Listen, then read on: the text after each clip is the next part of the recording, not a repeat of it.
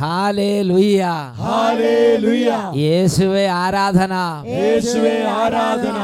അഭിഷേകാഗ്നിയുടെ എല്ലാ പ്രേക്ഷകർക്കും രക്ഷിതാവും കർത്താവുമായ യേശു ക്രിസ്തുവിൻ്റെ അത്ഭുത നാമത്തിൽ കൃപയും സമാധാനവും.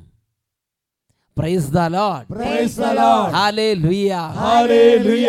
പ്രിയപ്പെട്ട ദൈവമക്കളെ, പ്രഭാഷകന്റെ പുസ്തകത്തിൽ 38 അധ്യായം 9 തിരുലിഖിതം, മകനെ, രോഗം വരുമ്പോൾ ഉദാസീനനാകാതെ കർത്താവിനോട് നീ പ്രാർത്ഥിക്കുക, അവിടുന്ന് നിന്നെ സുഖപ്പെടുത്തും. നീ നിന്റെ തെറ്റുകൾ തിരുത്തി നേരായ മാർഗത്തിലേക്ക് തിരിയുകയും നിന്റെ ഹൃദയത്തിലെ പാപങ്ങൾ കഴുകിക്കളയുകയും ചെയ്യുക. Praise the Lord, praise the Lord. Hallelujah, hallelujah. ഈ നിമിഷങ്ങളിൽ ദൈവമക്കളെ, എഴുന്നേറ്റ് നിന്ന് കർത്താവിനെ നമുക്ക് കുറച്ചു നേരം ആരാധിക്കാം. കർത്താവിനെ ആരാധിക്കുമ്പോൾ ആത്മാവിൻ്റെ അഭിഷേകം വർദ്ധിക്കും. കർത്താവിനെ ആരാധിക്കുമ്പോൾ അന്ധകാര പീഡകൾ വിട്ടുപോകും. കർത്താവിനെ ആരാധിക്കുമ്പോൾ കുടുംബം മുഴുവനും വിശുദ്ധീകരിക്കപ്പെടും. നിങ്ങൾ എവിടെയാണോ നിൽക്കുന്നത് അവിടെ നിന്ന് ഈ ടീമിനോട് ചേർന്ന് ഇപ്പോൾ കൈകളടിച്ചും കൈകൾ ഉയർത്തിയും പാട്ടുപാടിയും കർത്താവിനെ സ്തുതിക്കുമ്പോൾ നിങ്ങൾ നിൽക്കുന്ന സ്ഥലത്ത് ദൈവ സാന്നിധ്യം നിറഞ്ഞ് ദൈവത്തിൻ്റെ ഇടപെടലിൻ്റെ സ്ഥലമായി അത് രൂപാന്തരപ്പെടും. ഉറക്കെ പറയാം, ഹല്ലേലൂയ, ഹല്ലേലൂയ, ഹല്ലേലൂയ, ഹല്ലേലൂയ. എല്ലാ കുട്ടികളെയും അച്ഛൻ പ്രത്യേകം അഭിവാദനം ചെയ്യുകയാണ്. എല്ലാ കുട്ടികളും പാരൻസിനോട് കൂടെ ഇപ്പോൾ നന്നായിട്ട് കർത്താവിനെ ആരാധിക്കുക. 2 കരങ്ങൾ ഉയർത്തി അറിയാവുന്നതുപോലെ ഉച്ചത്തിൽ സ്തുതിക്കുന്നു.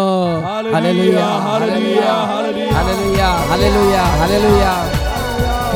ദൈവപിതാവിന് ആരാധന, ദൈവപിതാവിന് ആരാധന, ദൈവപിതാവിന് ആരാധന, ആരാധന, ദൈവപിതാവിന് ആരാധന, ആരാധന, ദൈവപിതാവിന് ആരാധന. കരങ്ങളടിച്ച് ദൈവപിതാവിന് ആരാധന, ദൈവപിതാവിന് ആരാധന, ദൈവപിതാവിന് ആരാധന. ഹല്ലേലു, ഹല്ലേലു, ഹല്ലേലു, ഹല്ലേലു, ഹല്ലേലു, ഹല്ലേലൂയ. ഉണർവോടെ ഹല്ലേലു, ഹല്ലേലു, ഹല്ലേലു, ഹല്ലേലു, ഹല്ലേലു, ഹല്ലേലൂയ.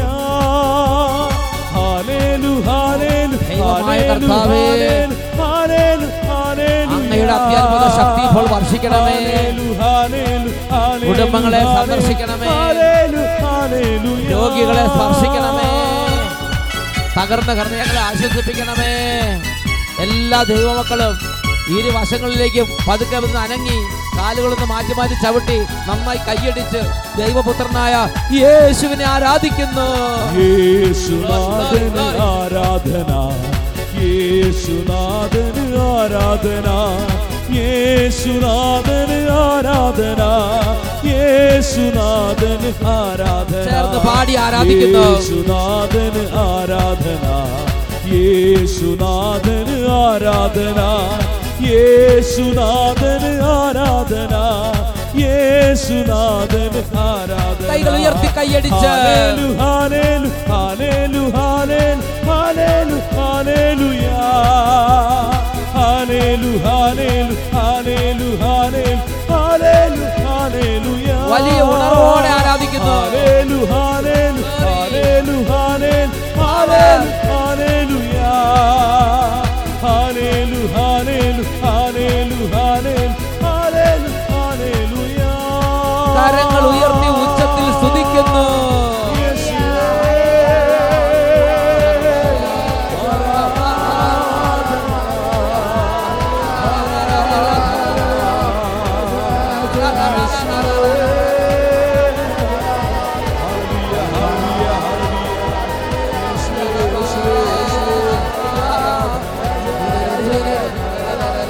ക്ഷീണങ്ങളിലേക്ക് കർത്താവിന്റെ അത്ഭുത ശക്തി ഈ നിമിഷങ്ങളിൽ നിറഞ്ഞു കവിയട്ടെ. Glory, glory, glory, glory. ഓ കർത്താവേ, സ്പർശിക്കണമേ. തളർന്ന ഹൃദയങ്ങളെ തൊടണമേ. ഇപ്പോൾ ഇടപെടണമേ. വിദ്യാർത്ഥികളെ അനുഗ്രഹിക്കണമേ. യുവതിവാക്കന്മാരെ സ്പർശിക്കണമേ. കുടുംബങ്ങളെ ഉണർത്തണമേ.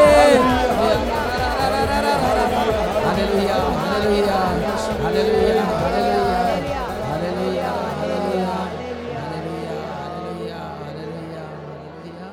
യേശുവേ ആരാധന, ആരാധന, ആരാധന. യേശുവേ ആരാധന. Praise the Lord. Praise the Lord. Hallelujah. Hallelujah. സംസ്ഥാനങ്ങളിലേക്ക് ഇരിക്കാം. പ്രിയപ്പെട്ട ദൈവമക്കളെ, യേശുക്രിസ്തുവിൻ്റെ വചനം പ്രഖ്യാപിക്കപ്പെടുന്നിടത്ത് ദൈവരാജ്യത്തിൻ്റെ രഹസ്യങ്ങൾ കർത്താവ് ദാനമായി നൽകുന്നു. ഹൃദയം തുറന്ന് ആഗ്രഹത്തോടെ പാനം ചെയ്യുന്നവർ ധാരാളമായി ദൈവശക്തി സ്വീകരിക്കുന്നു. ഉച്ചത്തിൽ പറയാ ഹല്ലേലൂയ, ഹല്ലേലൂയ. അതുകൊണ്ട് ലോകത്തിൻ്റെ മാനദണ്ഡങ്ങളും ലോകത്തിൻ്റെ ചിന്താഗതികളും കർത്താവിൻ്റെ പാദാന്ത്യത്തിലേക്ക് വെച്ച് സ്വർഗീയ ജ്ഞാനം കൊണ്ട് ഹൃദയങ്ങളെ നിറയ്ക്കണമേ എന്ന് പ്രാർത്ഥിച്ച് പ്രാർത്ഥനാപൂർവം കർത്താവിൻ്റെ വചനങ്ങളെ നമുക്ക് ശ്രവിക്കാം. പ്രിയപ്പെട്ട ദൈവമക്കളെ, ഇന്ന് നമ്മൾ ചിന്തിക്കുന്നത് രോഗം വരുമ്പോൾ നിരാശപ്പെടരുത് എന്നതിനെക്കുറിച്ചാണ്.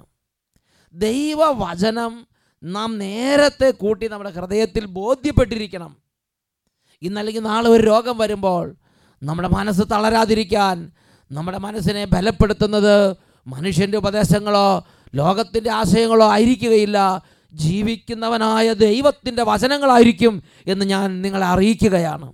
പ്രിയപ്പെട്ട സഹോദരങ്ങളെ, ദൈവവചനത്തിൽ രോഗത്തെക്കുറിച്ച് പലതരത്തിലുള്ള ഉപദേശങ്ങൾ നൽകിയിട്ടുണ്ട്. അതിൽ നമുക്കെല്ലാവർക്കും പെട്ടെന്ന് മനസ്സിലാകുന്ന ആദ്യത്തെ ഉപദേശമാണ്, എൻ്റെ ദൈവം എൻ്റെ രോഗങ്ങൾ സുഖപ്പെടുത്തുന്ന കർത്താവാണ്. ജെറമ്യ പ്രവചനത്തിൽ 30-ാം അധ്യായം 17-ാം തിരുലിഖിതം ദൈവത്തിൻ്റെ വചനം പഠിപ്പിക്കുകയാണ്, ഞാൻ നിനക്ക് വീണ്ടും ആരോഗ്യം നൽകും, ഞാൻ നിന്റെ മുറിവുകൾ സുഖപ്പെടുത്തും. എൻ്റെ മക്കളെ, ഒരു രോഗമോ ക്യാൻസറോ എന്തെങ്കിലും കിഡ്നി സംബന്ധമായ രോഗങ്ങളോ മാരകവ്യാധികളോ ചികിത്സ രോഗങ്ങളോ ഡോക്ടർ ഉപേക്ഷിച്ച രോഗങ്ങളോ മരണകരമായ അവസ്ഥയോ മരണത്തിൻ്റെ വക്കത്താണെങ്കിൽ പോലും ഞാനും നിങ്ങളും കർത്താവിനോട് പ്രാർത്ഥിക്കണം. ഞാനും നിങ്ങളും ഹൃദയത്തിൽ പ്രതീക്ഷ കൈവിട്ട് നിരാശപ്പെട്ട് ഇനി എനിക്ക് രക്ഷയില്ല എന്ന് പറയരുത്. കർത്താവിനോട് പ്രാർത്ഥിക്കണം. ഒരു വ്യക്തിയുടെ അനുഭവം ആ വ്യക്തി പങ്കുവെക്കുകയുണ്ടായി. എൻ്റെ പേര് ഷാലി, സെൻറ്റ് ജോസഫ് ചർച്ച് കോക്കുന്നതിൽ നിന്ന് വരുന്നു. മോൾക്ക് വേണ്ടി സാക്ഷ്യം പറയാനായിട്ടാണ് വന്നിരിക്കുന്നത്. മോളുടെ പേര് ക്രിസ്റ്റിന, 10th പഠിക്കണു. 4 വർഷമായിട്ട് അവളുടെ കാല് പൊട്ടി ഒഴുകുമായിരുന്നു. കാല് കറുത്ത് പഴുത്ത് പൊട്ടി ഒഴുകുമായിരുന്നു. സ്കൂളിൽ പോകുമ്പോൾ ഷൂസും സോക്സൊക്കെ ഇടണം, പക്ഷേ അതിന് ഇടാൻ പറ്റില്ല. കാരണം അത് ഇട്ട് കഴിഞ്ഞാൽ പിന്നെ അത് ഒന്നും കൂടി കൂടും, ഭയങ്കര ചൊറിച്ചിലും ഒട്ടും പറ്റില്ലായിരുന്നു. അപ്പോൾ സിസ്റ്റേഴ്സിൻ്റെ കയ്യിൽ നിന്ന് പ്രിൻസിപ്പളിൻ്റെ കയ്യിൽ നിന്ന് പ്രത്യേക പെർമിഷൻ വാങ്ങിച്ചിട്ടാണ് സ്കൂളിൽ ഷൂ ഇടാതെ പോയിക്കൊണ്ടിരുന്നത്. പല ഡോക്ടേഴ്സിനെ കാണിച്ചു. ആലുവ, കാലടി, അങ്കമാലി, തൃശ്ശൂർ, അങ്ങനെ പല ഹോസ്പിറ്റലുകളിലും കാണിച്ചു. ഓരോ സ്ഥലത്ത് ചെല്ലുമ്പോൾ ഓരോരോ തരത്തിലാണ് അസുഖത്തിൻ്റെ പേര് പറഞ്ഞുകൊണ്ടിരുന്നത്. ആലുവയിൽ വെച്ച് ഒരു ഡോക്ടറെ കാണിച്ച് കഴിഞ്ഞപ്പോഴത്തേക്കും മെഡിസിൻ കഴിച്ച് ദേഹത്തെല്ലാം നീര് വെച്ചു, കയ്യും പൊട്ടാൻ തുടങ്ങി. പിന്നെ അത് കഴിഞ്ഞത് തൃശ്ശൂർ വേറൊരു ഹോസ്പിറ്റലിൽ കാണിച്ചു. അവിടെ ചെന്ന് കഴിഞ്ഞപ്പോഴത്തേക്കും ഒട്ടും മാറുന്നില്ല. വീണ്ടും തൃശ്ശൂർ വേറൊരു ഡോക്ടറെ കാണിച്ചു കഴിഞ്ഞപ്പോൾ ആ ഡോക്ടർ പറഞ്ഞു, ഇത് വെള്ളമാകാൻ പാടില്ല, കയ്യിലും ഒന്നും നനവുണ്ടായി കഴിഞ്ഞാൽ കാല് പൊട്ടിക്കൊണ്ടേയിരിക്കും, അതുകൊണ്ട് നനവില്ലാതെ നോക്കണം. അപ്പോൾ നമുക്ക് കാല് നനയാതെ നോക്കുക എന്ന് പറഞ്ഞാൽ അത്ര എളുപ്പമൊന്നുമല്ല. എപ്പോഴും മരുന്ന് പുരട്ടണം. പിന്നെ ഡോക്ടറാണെങ്കിൽ കുറേ മെഡിസിൻസ് സ്റ്റീറോയിഡ് എല്ലാം തന്നു. സ്റ്റീറോയിഡ് കഴിച്ച് കഴിഞ്ഞപ്പോൾ അവൾക്ക് വണ്ണം വെക്കാൻ തുടങ്ങി. അങ്ങനെ വണ്ണം വെക്കാൻ തുടങ്ങി കഴിഞ്ഞു. പിന്നെ തലയിലെല്ലാം ചൊറിഞ്ഞു പൊട്ടുകാനും തുടങ്ങി. അങ്ങനെ വന്ന് കഴിഞ്ഞപ്പോഴത്തേക്ക് മെഡിസിൻ സ്റ്റോപ്പ് ചെയ്തു ഞങ്ങൾ തന്നെ. പിന്നെ ആ ഹോസ്പിറ്റലിലേക്ക് പോയില്ല. അങ്ങനെ ഇരിക്കുമ്പോൾ കഴിഞ്ഞ ഡിസംബർ മാസം ലാസ്റ്റ് വെള്ളിയാഴ്ച ഞങ്ങൾ അട്ടപ്പാടിയിൽ പോയി. അട്ടപ്പാടി ചെന്ന് കഴിഞ്ഞപ്പോഴത്തേക്കും ഞങ്ങൾ അഭിഷേകാഗ്നി മലയിൽ ഞങ്ങൾ ചെരുപ്പിടാതെ കയറി. അപ്പം ഇവരെന്ത് ചെയ്തു, ആ താഴത്ത് സിയോൻ ധ്യാനകേന്ദ്രത്തിൽ വന്നു. മലയാറ്റൂർ മലയുടെ താഴെ മോളില്ല, അതേമാതിരി അവിടെ ഇപ്പോൾ താഴ്വാരമുണ്ട് മലമോളും ഉണ്ട്. എന്നിട്ട് താഴ്വാരത്ത് ധ്യാനമൊക്കെ കൂടി കഴിഞ്ഞ് ഇവരെന്ത് ചെയ്തു, ചെരുപ്പിടാതെ മലമുകളിലേക്ക് അങ്ങോട്ട് നടന്നു കയറി അല്ലേ. നടന്നു കയറി. ഓ എന്നിട്ട് മോള് തന്നെയാ പറഞ്ഞ മമ്മ നമുക്ക് ചെരുപ്പിടാതെ മല ചവിട്ടാവെന്ന് പറഞ്ഞു. അങ്ങനെ ചെരുപ്പ് ഏറ്റവും താഴെ ഊരിയിട്ടിട്ട് അപ്പോഴെല്ലാം അവളുടെ കാല് പൊട്ടുന്ന ഇതുണ്ടായിരുന്നു. അവള് പ്രത്യേകിച്ച് ഡാൻസ് കളിച്ച, ഒരു ദിവസം കളിച്ച അന്ന് രാത്രി ഭയങ്കരമായിട്ട് പൊട്ടി ഒഴുകും, ചോരയെല്ലാം വരും. അതുപോലത്തെ ഒരു അവസ്ഥയിലാണ് അവൾ അഭിഷേകാഗ്നി മല ചെരുപ്പിടാതെ ചവിട്ടി കയറിയത്. അതിനുശേഷം കാലിലെ അസുഖം കുറഞ്ഞു വരാൻ തുടങ്ങി. ഇപ്പൊ പൂർണ്ണമായിട്ട് മാറി. ഡിസംബറിലെ ലാസ്റ്റ് വെള്ളി മല കയറി ആ കൽക്കുരിശിൻ്റെ അവിടെ ചെരുപ്പിടാതെ നടന്ന് അങ്ങോട്ട് പ്രാർത്ഥിച്ചു. അന്ന് തൊട്ട് ആ രോഗം അങ്ങോട്ട് പതുക്കെ പതുക്കെ നിഷ്ക്രമിച്ചു. ഇപ്പൊ കാല് പരിപൂർണമായി. മറ്റേത് കറുത്ത് പടച്ചിരിക്കരുത് അല്ലേ, കറുത്ത് ഇങ്ങനെ കുഷ്ഠം പിടിച്ച പോലെ പഴുത്തൊഴുകുമായിരുന്നു. ഭയങ്കര സ്മെല്ലായിട്ട് അടുത്തിരിക്കുന്ന ക്ലാസ്സിൽ പോകുമ്പോൾ അടുത്തിരിക്കുന്ന കുട്ടികൾ പറയായിരുന്നു നിന്റെ കാലിന് ഭയങ്കര സ്മെല്ലാണല്ലോ. പിന്നെ ചെരുപ്പുകൾ മാറി മാറി ഉപയോഗിക്കാൻ തുടങ്ങി. കാരണം ഒന്ന് നനഞ്ഞു കഴിഞ്ഞാൽ ഈ സ്മെല്ലായിട്ട് ആ ചെരുപ്പ് പിന്നെ ഉപയോഗിക്കാൻ പറ്റില്ല. അങ്ങനെ ഭയങ്കര ബുദ്ധിമുട്ടുള്ള സ്ഥിതി. ആ സാധനം മാറി ഒറ്റ ദിവസം കൊണ്ടല്ലേ. തീർച്ചയായിട്ടും. ഞാൻ ദുബായിലായിരുന്നു. മോൾക്ക് ഈ അസുഖം വന്നിട്ട് ഞാൻ റിസൈൻ ചെയ്ത് നാട്ടിലെത്തിയത്. ഇത് എത്ര നാളായിട്ടുള്ള പ്രശ്നമാണ്? 4 വർഷമായിട്ട്. എൻ്റെ പിതാവേ, 4 വർഷമായിട്ട്. കുട്ടി 2 വാക്ക് സംസാരിച്ചേ. ശരിക്കും 4 വർഷമായിട്ടുണ്ടോ? 4 വർഷമായിട്ടുണ്ടായി. അയ്യോ, ഭയങ്കര ബുദ്ധിമുട്ടായിരുന്നില്ലേ? ഞാൻ ഹോസ്റ്റലിലായിരുന്നു ആ സമയത്ത്. പപ്പയും അമ്മയും നാട്ടിലില്ലാത്തായിരുന്നു. ഹോസ്റ്റലിൽ വെച്ച് ഇങ്ങനെ വന്ന കാരണം സിസ്റ്റേഴ്സ് പറഞ്ഞു ഇങ്ങനെ പോയാൽ ശരിയാവില്ല, അവിടെ വെച്ച് തന്നെയാണ് സൈഡ് എഫക്റ്റ് വന്ന എൻ്റെ മുഖം ഒക്കെ ചീർത്ത് വന്നു. ഈ മരുന്നൊക്കെ കണ്ട് എടുക്കാൻ തുടങ്ങിയപ്പോണ്ടല്ലോ സൈഡ് എഫക്റ്റ് ആയിട്ട് മുഖമൊക്കെ തന്നെ തടി വെക്കുക. എന്താ ചെയ്യാൻ? എന്നിട്ട് ഞങ്ങൾ 2 തവണ പോയായിരുന്നു അഭിഷേകാഗ്നി ഹിൽസിൽ പോയില്ല, ധ്യാനത്തിന് കൂടി. അപ്പോൾ ലാസ്റ്റ് ഞങ്ങൾ വിചാരിച്ചു അഭിഷേകാഗ്നി ഹിൽസിൽ പോവാന്ന്. ഒരു ദിവസം ഹിൽസിൽ പോകാന്ന് വിചാരിച്ചു. അങ്ങനെ അഭിഷേകാഗ്നി ഹിൽസിലേക്ക് പോയി. ആ ഹിൽസിന്റെ മുകളിലാണ് കൽക്കുരിശ് വെച്ചിരിക്കുന്നത്. കൽക്കുരിശ്, ആ കൽക്കുരിശിന്റെ അവിടേക്ക് അങ്ങോട്ട് പോയി. അപ്പോൾ എനിക്ക് തോന്നിയില്ല. കാരണം എനിക്ക് സാധാരണ മണ്ണിക്കൂടെ നടക്കുമ്പോൾ തന്നെ പൊട്ടി ഒലിക്കുമായിരുന്നു. തറയിൽ നിൽക്കുമ്പോൾ തന്നെ എനിക്ക് പറ്റത്തില്ലായിരുന്നു. കാലിന്ന് പൊട്ടി പഴുപ്പ് ഇങ്ങനെ ഒഴുകുന്ന അവസ്ഥയായിരുന്നു അല്ലേ? എന്നിട്ട് കറുത്ത് ഇതായിട്ട് ഓരോ ഫംഗ്ഷന് എന്തെങ്കിലും പോകുമ്പോൾ ചെരുപ്പ് ധരിച്ചുകൊണ്ട് പോകുമ്പോൾ ഭയങ്കര നാണക്കേടായിരുന്നു. കാരണം ഇങ്ങനെ ഒരു അവസ്ഥയിൽ ഞാൻ ഭയങ്കരമായിട്ട് ഒതുങ്ങിപ്പോയായിരുന്നു. ശരിക്കും ആ ഒരു സ്ഥലത്തേക്കും പോകാതെ പുറകോട്ട് ഒതുങ്ങി എല്ലാത്തിൽ നിന്ന് മാറി മുറിക്കുള്ളിലേക്കായി. അതുപോലെ ആയി. കാരണം ഒന്ന് ചീഞ്ഞ മണം, 2 ഇങ്ങനെ പഴുപ്പൊഴുകുന്നു. പിന്നെ ആളുകൾ ചോദിക്കണു, വേദന, പിന്നെ ഇതിങ്ങനെ നടക്കണ്ടേ ഇതൊക്കെ. അതെല്ലാം കൂടി കുട്ടി വിഷമിച്ച്. അപ്പോഴാണ് കുട്ടിയുടെ ഉള്ളി പറഞ്ഞത്, നീ ഇങ്ങനെ ധ്യാനം കൂടെ നല്ലത് തന്നെ, പക്ഷെ അഭിഷേകാഗ്നി ഹിൽസിൻ്റെ മുകളിൽ ഒരു കൽക്കുരിശുണ്ട്, അവിടേക്ക് നടന്ന് കയറിക്കോളാൻ പറഞ്ഞു. ഉള്ളി തോന്നിയില്ലേ അല്ലേ? 2 ഡോക്ടേഴ്സ് പറഞ്ഞത് ഇതൊരിക്കലും ക്യൂർ ആവില്ല, എപ്പോഴും മരുന്ന് പറ്റിക്കൊണ്ടിരിക്കണം. ചില ദിവസം രാത്രി എനിക്ക് ഉറങ്ങാൻ പറ്റിയിട്ടില്ല ഈ വേദന കാരണം. പഴുപ്പ് മാത്രമല്ല, വേദന കൊണ്ട് പൊളയുന്ന അവസ്ഥയായിരുന്നു. രാത്രി ഉറങ്ങാതെ നേരം വെളുക്കണവരെ വേദനിച്ചിരിക്കുക. അപ്പോൾ എന്തായാലും ഡോക്ടർമാർ പറഞ്ഞു ചിലപ്പോൾ ഇത് മാറാൻ സാധ്യത ഉണ്ടാവില്ല, ജീവിതകാലം മുഴുവൻ മരുന്ന് കഴിക്കേണ്ടി വരുന്നൊക്കെ ചില ഡോക്ടർമാർ പറഞ്ഞു അല്ലേ? ഡോക്ടർമാർ പറഞ്ഞു എപ്പോഴും മരുന്ന് പറ്റിക്കൊണ്ടിരിക്കണം, മരുന്ന് സ്റ്റോപ്പ് ചെയ്യാൻ പാടില്ല എന്ന് പറഞ്ഞു. സ്റ്റീറോയിഡ് ഒന്നും എനിക്ക് ഒട്ടും പറ്റാണ്ടായി, വണ്ണം വെച്ച് വന്നു. അപ്പോൾ പിന്നെ അതും നിർത്തി. കർത്താവ് അതുകൊണ്ട് മലയെ വെച്ച് സുഖപ്പെടുത്തി. പ്രിയപ്പെട്ട ദൈവമക്കളെ, ഇതാണ് പ്രഭാഷകന്റെ പുസ്തകം 38-ാം അധ്യായം 9-ാം വാക്യത്തിൽ കർത്താവ് പറയണത്. മകനെ, രോഗം വരുമ്പോൾ ഉദാസീനനാകരുത്. മകനെ, രോഗം വരുമ്പോൾ നിരാശപ്പെടരുത്. മകനെ, രോഗം വരുമ്പോൾ ഉദാസീനനാകാതെ നീ കർത്താവിനോട് പ്രാർത്ഥിക്കണം. അവിടുന്ന് നിന്നെ സുഖപ്പെടുത്തും. യാക്കോബ് ശ്ലീഹ ലേഖനം 5-ാം അധ്യായം 13-ാം വാക്യത്തിലും ഈ ഒരു ദൂത് നൽകുന്നുണ്ട്. Saint James chapter 5 verse 13. Is anyone among you suffering, let him pray. നിങ്ങളുടെ ഇടയിൽ ദുരിതം അനുഭവിക്കുന്നവൻ പ്രാർത്ഥിക്കട്ടെ, ആഹ്ലാദിക്കുന്നവൻ സ്തുതിഗീതം ആലപിക്കട്ടെ. പ്രിയപ്പെട്ട ദൈവമക്കളെ, അങ്ങനെ എൻ്റെയോ നിങ്ങളുടെയോ രോഗത്തിൽ, എൻ്റെയോ നിങ്ങളുടെയോ തകർച്ചയിൽ ഞാനും നിങ്ങൾ കർത്താവിനെ വിളിച്ചപേക്ഷിച്ചാൽ ദൈവം വിശുദ്ധ ലിഖിതങ്ങളോട് നൽകിയിരിക്കുന്ന ഒരു വാഗ്ദാനമാണ്. അവിടുന്ന് നിനക്ക് വീണ്ടും ആരോഗ്യം നൽകും. അവിടുന്ന് നിൻ്റെ മുറിവുകൾ സുഖപ്പെടുത്തും. ജെറമ്യ 30:17 നാം അത് വായിച്ചു. സന്തോഷത്തോടെ ഉറക്കെ പറഞ്ഞ് ഹല്ലേലൂയ. ഹല്ലേലൂയ. ഇപ്പോൾ ക്യാൻസർ പിടിച്ചിരിക്കുന്നവരുണ്ട്, മാരകമായ അവസ്ഥയിരിക്കുന്നവരുണ്ട്. പ്രിയമക്കളെ, നിരാശപ്പെടരുത്, നിരാശപ്പെടരുത്. ഇത് കർത്താവ് നിൻ്റെ ജീവിതത്തിൽ ഇടപെടാനുള്ള ഒരു വേദിയാക്കി കർത്താവ് മാറ്റും. എന്നുറക്കെ പറഞ്ഞേ ഹല്ലേലൂയ. ഹല്ലേലൂയ. കരഞ്ഞ് പ്രാർത്ഥിക്കണം, പ്രത്യാശയോടെ പ്രാർത്ഥിക്കണം, നിരാശപ്പെടാതെ പ്രാർത്ഥിക്കണം. ഇത് കർത്താവിന് വേണ്ടി കാത്തിരുന്ന് പ്രാർത്ഥിക്കണം. എന്ന് ഉച്ചത്തിൽ പറഞ്ഞേ ഹല്ലേലൂയ. ഹല്ലേലൂയ. അപ്പോൾ രോഗത്തിൽ നമ്മൾ ചെയ്യേണ്ട ആദ്യത്തെ കാര്യം നിരാശപ്പെടാതെ കർത്താവിനോട് പ്രാർത്ഥിക്കുക. ഇനി രണ്ടാമത്തെ കാര്യം, അത് നമ്മൾ കാണുന്നത് കൊറിന്ത്യോസ്കാർ എഴുതിയ 2-ാം ലേഖനത്തിൽ 12-ാം അധ്യായം 7 തൊട്ട് 10 വരെയുള്ള തിരുലിഖിതങ്ങൾ. 2 Corinthians chapter 12 verses 7 to 10. അവിടെ പൗലോസ് ശ്ലീഹ ഒരു ജീവിതാനുഭവം പങ്കുവെക്കുകയാണ്. പൗലോസ് ശ്ലീഹ പറയുകയാണ്, എനിക്ക് എൻ്റെ ശരീരത്തിൽ ഒരു മുള്ള് നൽകപ്പെട്ടിരിക്കുന്നു.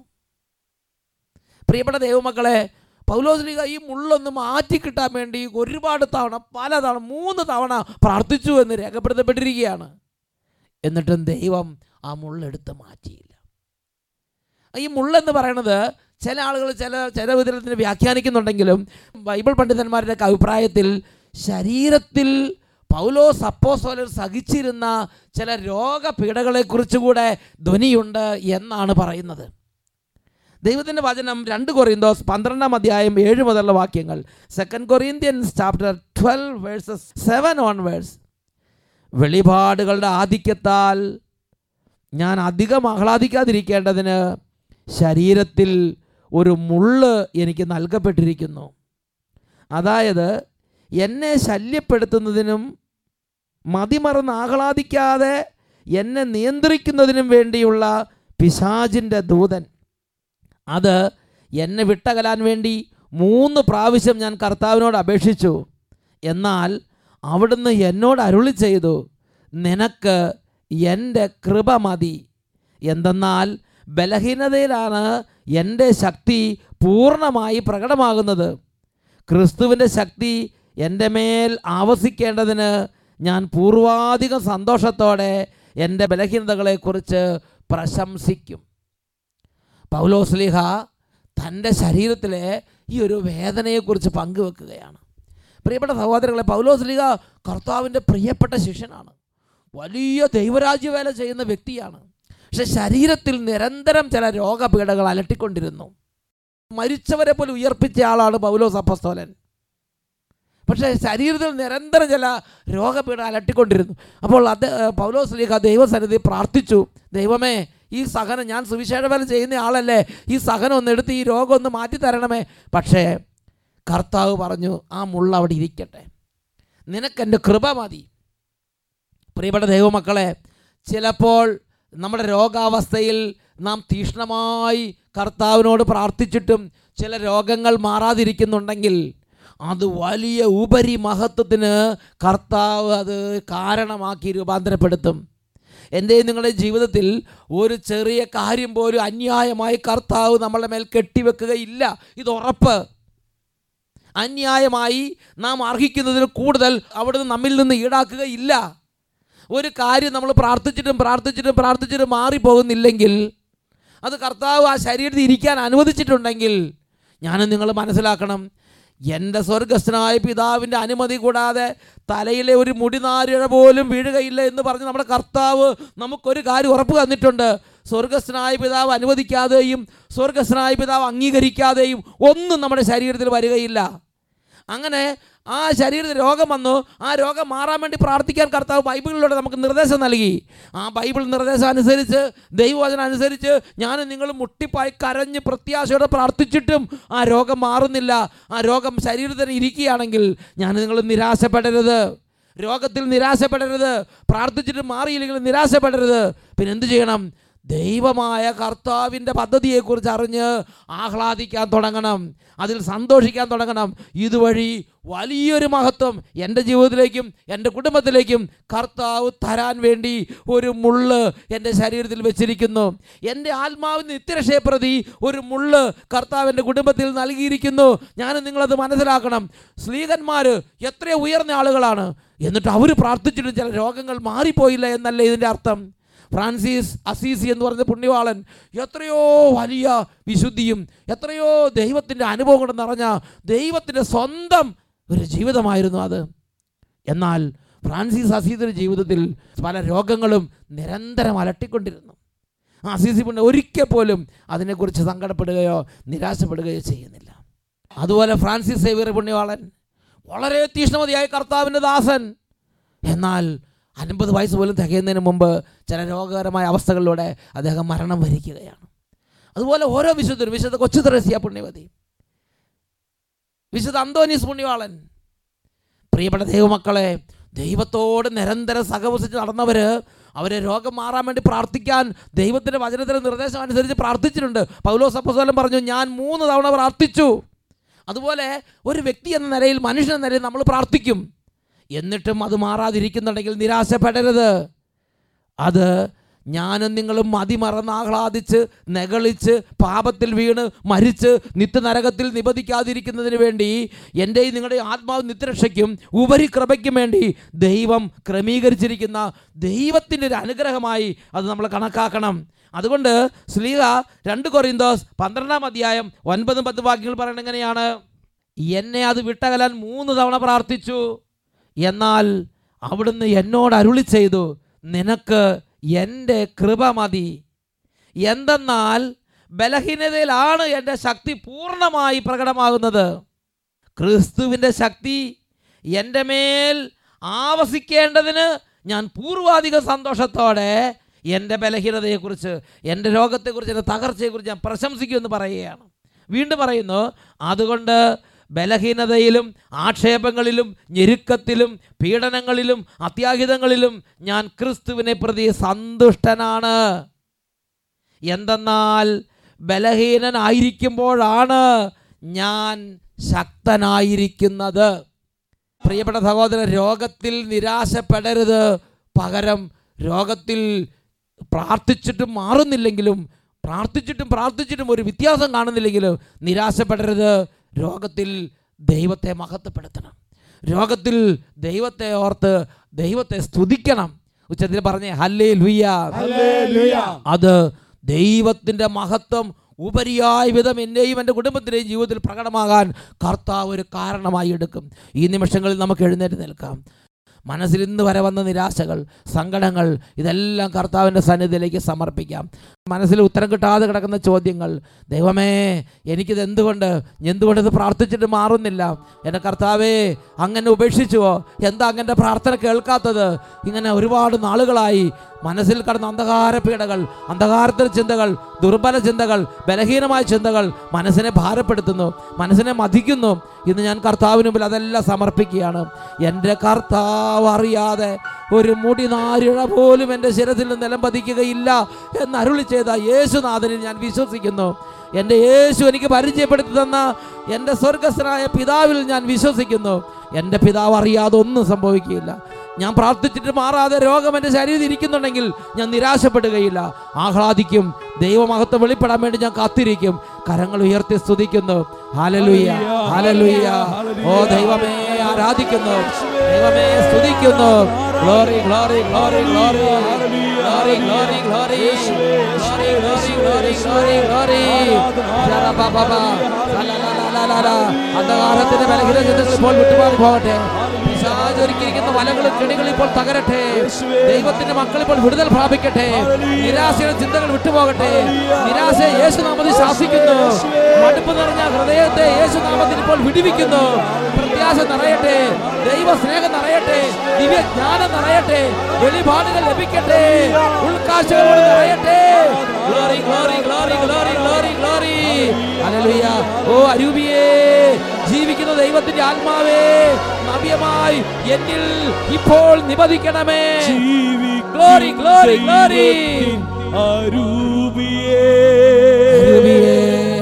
നവ്യമായി ഞങ്ങളിൽ വസിക്കണമേ. പരിശുദ്ധാത്മാവേ, ജീവിക്കും ദൈവത്തിൻ അരൂപിയേ, അഭിഷേക ശക്തിയേ, നവ്യമായി ഞങ്ങളിൽ വസിക്കണമേ.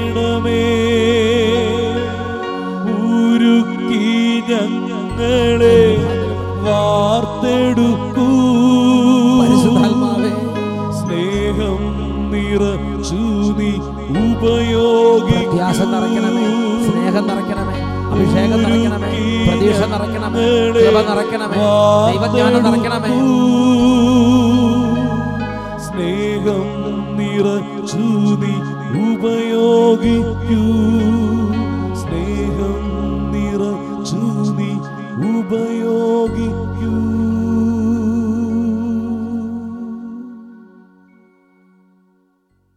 Praise the Lord. Praise the Lord. Hallelujah. Hallelujah. എൻ്റെ ബലഹീനതയിൽ ഞാൻ പൂർവാധികം പ്രശംസിക്കും. ഹല്ലേലൂയ. Hallelujah.